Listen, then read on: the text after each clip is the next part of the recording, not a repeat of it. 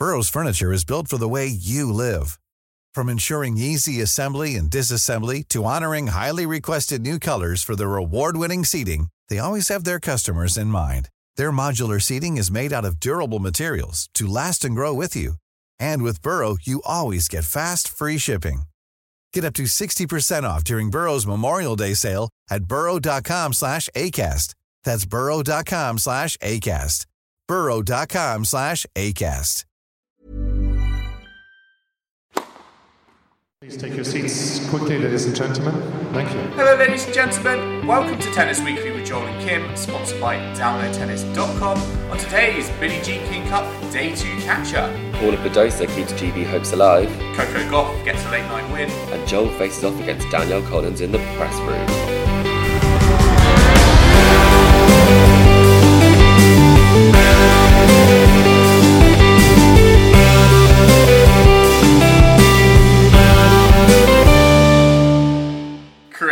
Today is the 10th of November and we are here to catch up on Day 2 of the Billie Jean King Cup Finals in Glasgow at Tennis Weekly HQ. We had a bit of a late night last night.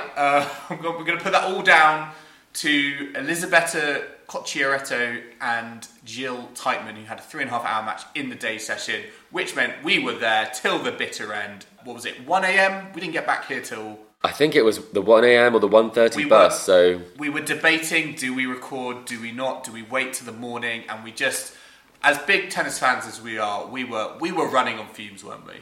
We were indeed. I think the enthusiasm that we would have had if we'd have done it this morning would be quite different to late last night at the 2 a.m. club. I am just really thankful the DJ was playing out some absolute bangers. She was working overtime. Yeah, she was working overtime. She had some mixes. She was not just plugging in her iPod. So that is definitely something that we were impressed by. Yeah, it was great, and it was a long shift, and I mean it's to be expected. I think at the Billie Jean King Cup, we were there last year. We went late last year, and we've gone late this year. And both the night session ties, they had to go the distance, and they went very, very late into the night.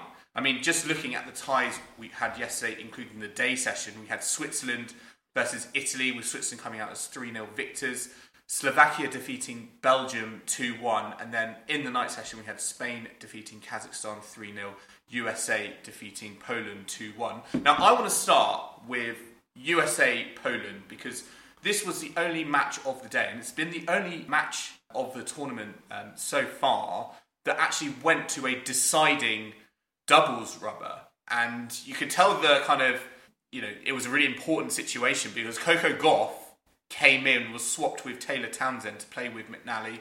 Obviously, they have a great partnership, and it showed on the court. But it was a very, it was a very tense situation, despite there literally being like 60, 70 odd people in the arena. Yeah, it was very tense. I think there's been a lot of hype around the US team coming into this. It's a very different team from last year. Last year, Danielle Collins she was ranked in the 20s to 30s, and she was the number one player. And this time, on the original lineup with Pegula included, she was the number 4 player. So she's actually the number 3 player here, which is quite surprising. So she played second singles, and that went to a final set tiebreak. And then Lynette managed to edge Keys. So if a couple of points had gone the other way, the US could have lost or potentially lost to Poland without Iga Świątek. I mean, Magda Lynette for Poland is a very tough customer, and we were talking throughout this tie about USA, and certainly I think they've got one of the stronger doubles teams if they do play Gauff and McNally. But you have to think that their singles lineup is where their kind of challenges arise, particularly when you're the captain and you're looking at the picks, because Danielle Collins coming out as the number 2 pick, fine, I accept that. Yes, she didn't have her best game yesterday, but to me that makes sense. She's a top 15 player, great player.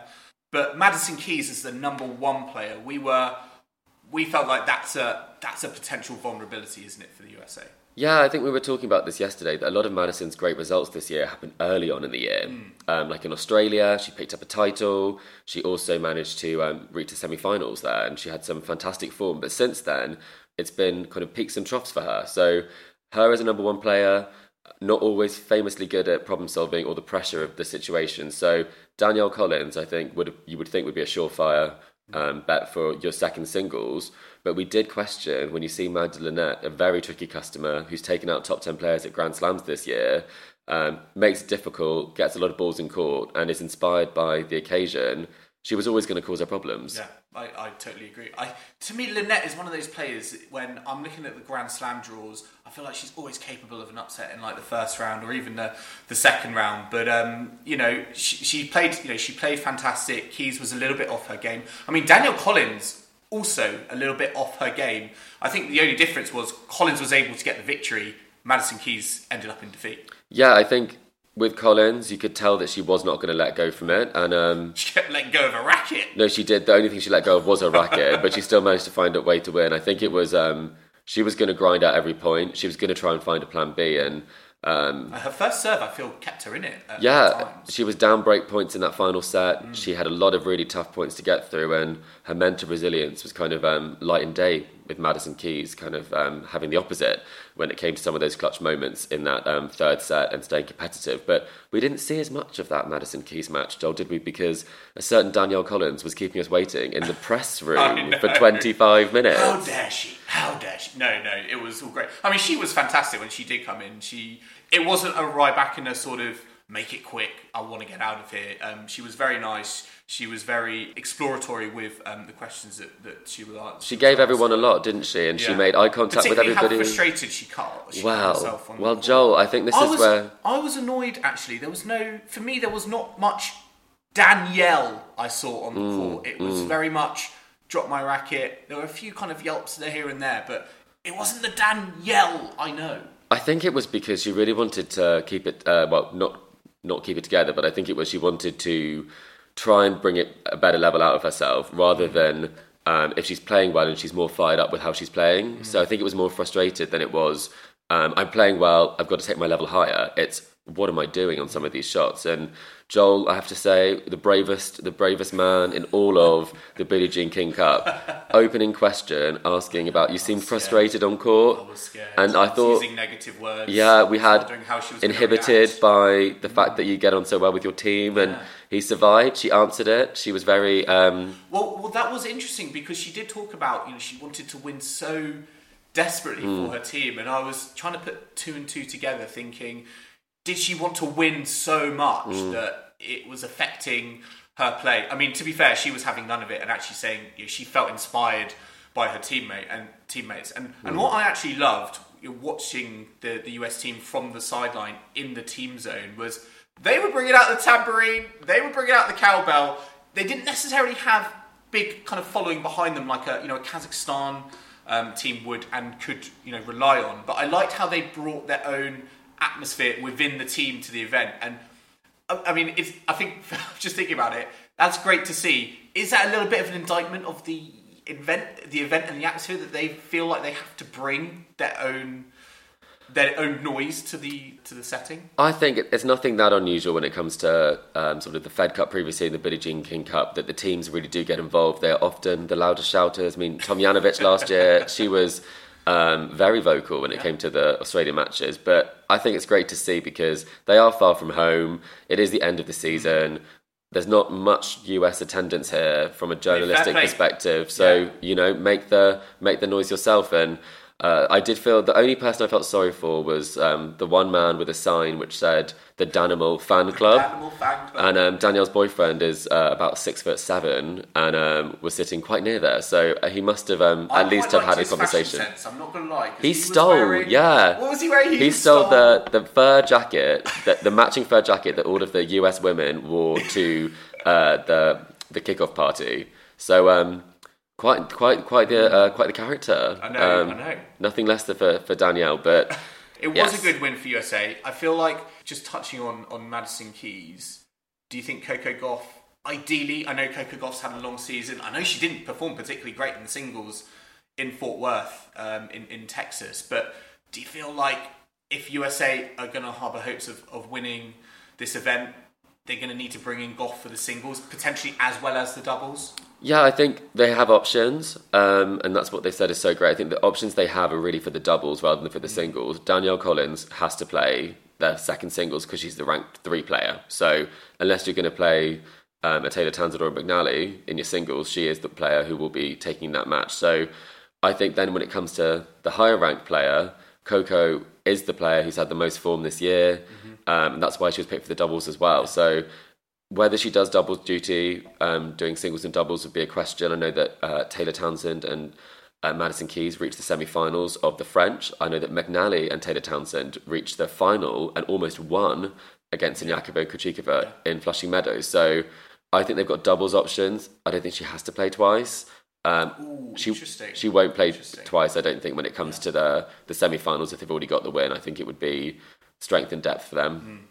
She just wants to be on the tambourine. She was having so much fun. The cowbell, she loved it. The loudest person there, she was having a party after one set finished. Well, exactly. I mean, we did have, on the other kind of night session match, we had Spain defeating Kazakhstan 3-0. This, for me, was very much on Paula Badosa's racket, because she was on double duty, she played in the singles, she played the doubles, and this was a very interesting match, particularly from a GB perspective, because ideally we were hoping, I think, for a Spain 2-1 victory, but the Spain 3-0 victory basically means that GB need to whitewash Spain today in order to progress. Yeah, I definitely did not have a good grasp of what the situation was, because had I known, I would have really hoped that Putintseva would have been able to get that win against Diaz that also went to a final set tiebreak. I mean, the number of match points that she was saving, I was wondering at times whether Parisas Diaz was gonna falter, given the relentlessness of Putintseva and how she was handling and playing those big points. Yeah, and playing so well when she was behind. I think I was impressed by both of their levels, but I do think when it comes down to it, that Badosa, it depended on which Badosa turned up. Is it the Badosa that kind of stutters through a few games and isn't really present? Yeah. And so when she did go up in that first set and did take that first set against Kasatkina in the second rubber, and then Rybakina. Sorry, I've been doing that all week.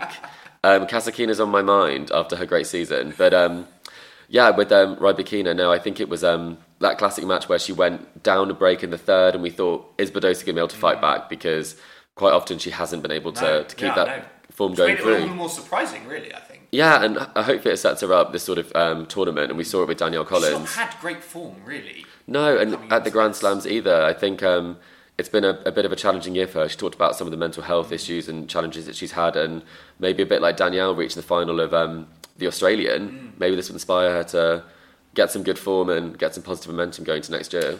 Yeah, I mean, that second tie, Badosa versus Rybakina, was, for me, one of the best ties we've seen in the singles. The level was very high. It was very, very high. For me, it gave me flashbacks to last year, Bencic versus Kerber, which was played on like the fringe court, the court miles away, somewhere. You need a map to find it. And this was going on, whilst in the USA, Velodrome. Yeah, exactly. It was going on in the Velodrome, but it was really high quality.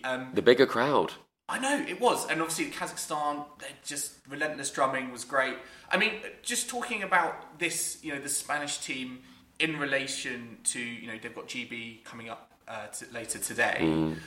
Badosa and Rybakina's games, I feel like they're very similar. They're very kind of aggressive, power from the baseline. And, we spoke about yesterday how Harriet Dart, as much as she tried, it just didn't feel like she was able to kind of put a lid on what Rybakina was throwing at her. And I feel like Badosa would just very much do a similar sort of thing. And we were debating whether just Katie Bolter have a better game for these aggressive players, given what we've seen in the past, against someone like a Sabalenka. Yeah, that's what my suggestion was yesterday, because I do think that the nature of her game is that she does play well when the pressure is off and she's playing a big hitter. So against Putintseva, there was some expectation there probably from her that she had a close match last time that she really could take it. And she did take that first set, but the belief wasn't quite there. So free hitting is what you need, and when you're down against someone who's a top player, you do hit through. So I would put Katie Bolter there. I'd put Heather Watson as the second singles. So you completely change it up in terms of our GB's singles. Well, we'd have to for the order, because Dart can obviously play second singles. And then I'd keep the same doubles pair. They played so well, Olivia and Alicia, and there's no reason to switch that one up after that performance, because I do think that Heather Watson could have a really good matchup against Diaz. I think there could be potentially a way for us to win, because you have to think we need 3-0. I know. It's not a 2-1. It's gonna be weird. Dare I say, if GB lose that first match, it's gonna be very weird atmosphere, I feel, for the second singles and the doubles, knowing that you can't progress. Yeah, it is strange. And I'm thinking, why am I resting Harriet Dart on number 1? Maybe we put her in the doubles with Heather, potentially. Yeah. I don't know. I think it is a tricky one, because either you skip Heather, but I don't think the matchup works as well with your other players. Tough. It's tough. It's tough to know, but Anki Offavong. I don't want to be in Anki Offavong's shoes, but yeah, it's going to be tough, and it'll be interesting again to see, the picks that the captains choose, and that is very much part of what is interesting about this format, because get your calculators out. You've got to get your calculators out, exactly. I mean, we did have also in the day session, going back to the start of the day, Switzerland, Italy. Switzerland in the end whitewashed Italy 3-0. Is Switzerland, unlike most of the other teams where there is strength and depth, I'm thinking about USA, for example, where they have multiple doubles combinations, they can bring in different players for the singles, and I would be like, yeah, they're very competitive. Is Switzerland the most two-person team here in terms of it's the Bencic and Teichmann show?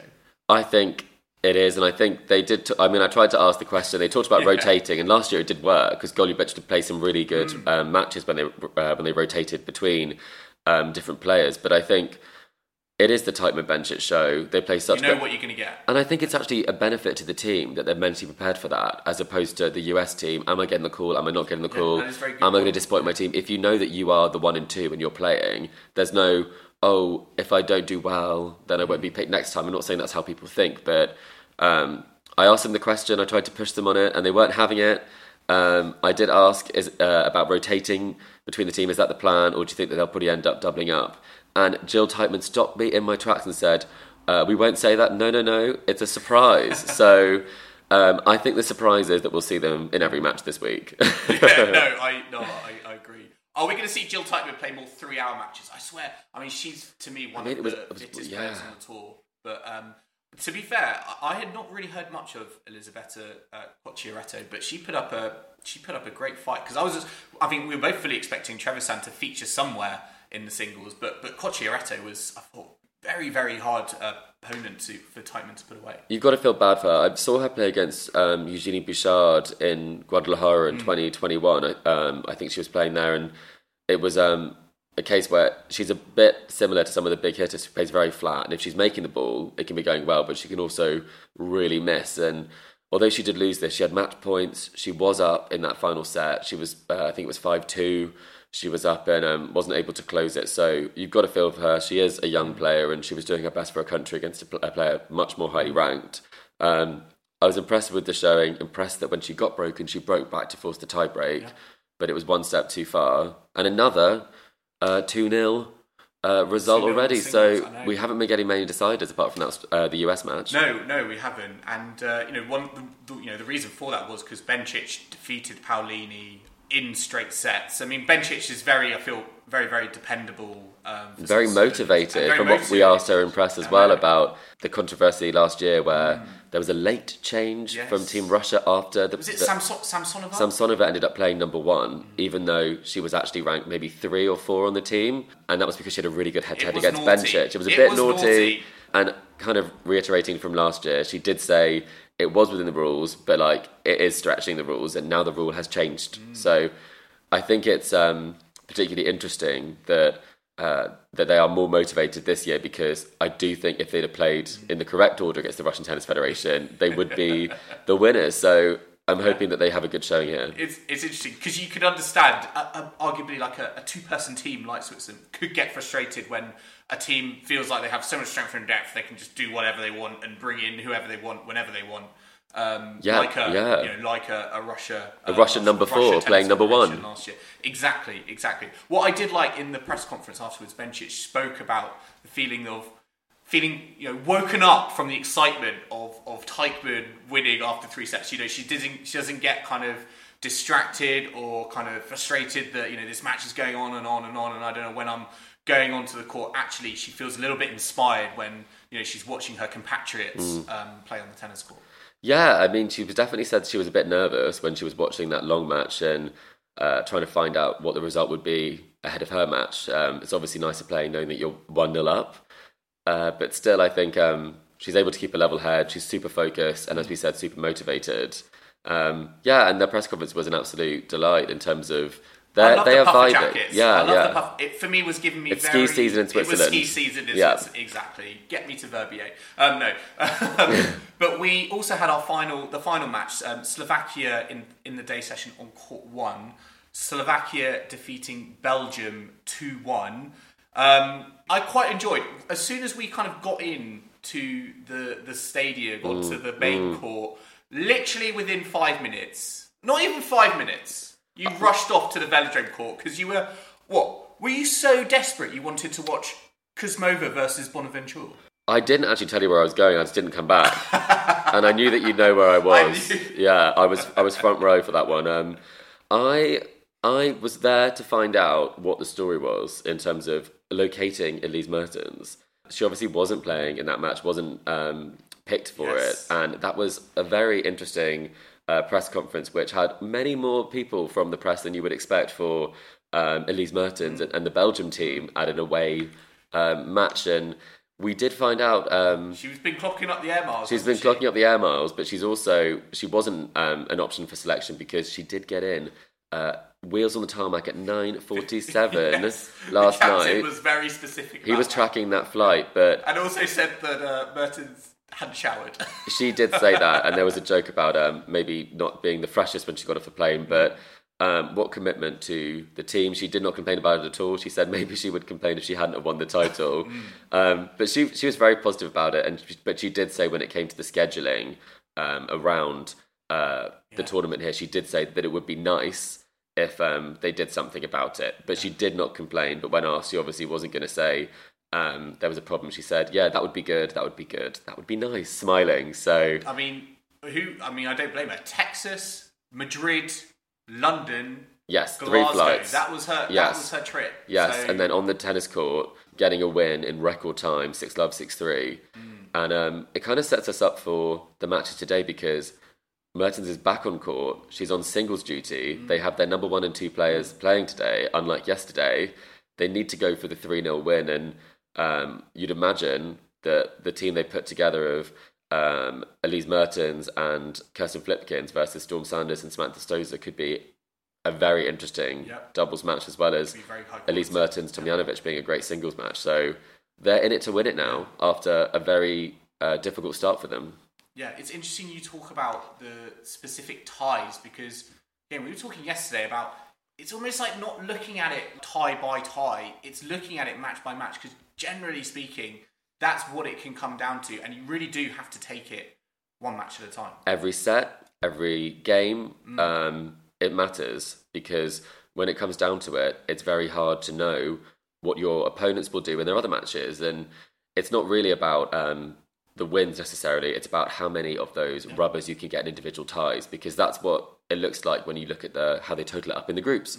So it's a very different perspective, and Harriet Dart was very clear about that the match was still live, even though they were down 2-0 against Kazakhstan. It's a strange sort of feeling. It's like hard to... She said it was... You've got to block that out, don't you? It's like, this tie is dead, because, it can all come into it. Get the calculators out, make it interesting. Who knows how important it can be. I mean... Day 3 is upon us, and we have, again, 4 ties today. We've got Australia versus Belgium, Canada versus Italy, Spain versus Great Britain, and Czech Republic versus Poland. Well, you know where I'll be, Joel. Wherever Bianca is. Tomljanovic Mertens? I can go between. I can go to Bianca first, then I can check out the Mertens match, because I think those two are really going to play the best for their country. And then for the evening's predictions, Joel, I think we probably think that the Czech Republic are going to get the win over Poland. Well, that was going to be my final question, was because Czech Republic do not have Barbora Krejcikova. She has dropped out with a hand injury. Does that weaken Czech Republic's chances? Because for me, like USA, they're a team that have strength in depth. So how much does that weaken them, do you think, and not having Krejcikova in the squad? I think it will prove to be a bit of a challenge. She seemed very handy on singles and doubles court. They were lacking last year a doubles combination that when it did not include Krejcikova and Siniakova playing together. Yeah. They were trying to rest her a bit last year because she was obviously going to Guadalajara. Pliskova's here for first singles, but they have got some quite kind of untested players, like Mukova's only just coming back. She's been playing on some of the smaller tournaments in the UK. Vondrousova just picked up a title. Aren't they?